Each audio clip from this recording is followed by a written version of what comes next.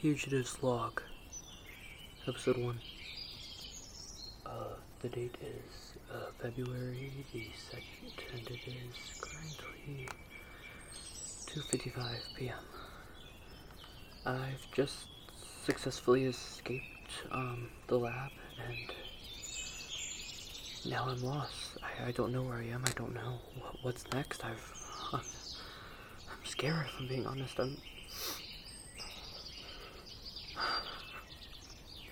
I'm so glad to be out, but I just don't know what to do next. I've been logging my journey here, and yeah. If anyone's hearing this, my name is Harrison Jones. I've been at Nebula Laboratories for almost 10 years, and they had been experimenting on me since I was like 10 years old. They said I'd be a super soldier, and it scared me. I didn't know what or even why they were doing this to me. Stefan seemed to be the only person who cared for my well-being.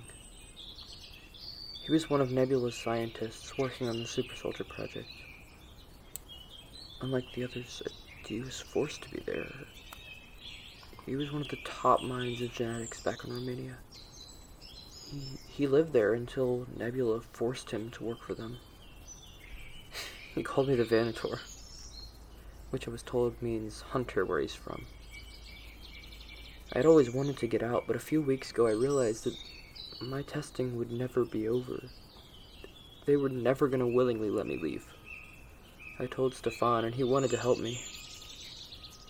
I told him not to. Nebula would kill him if they found out, but he insisted on helping.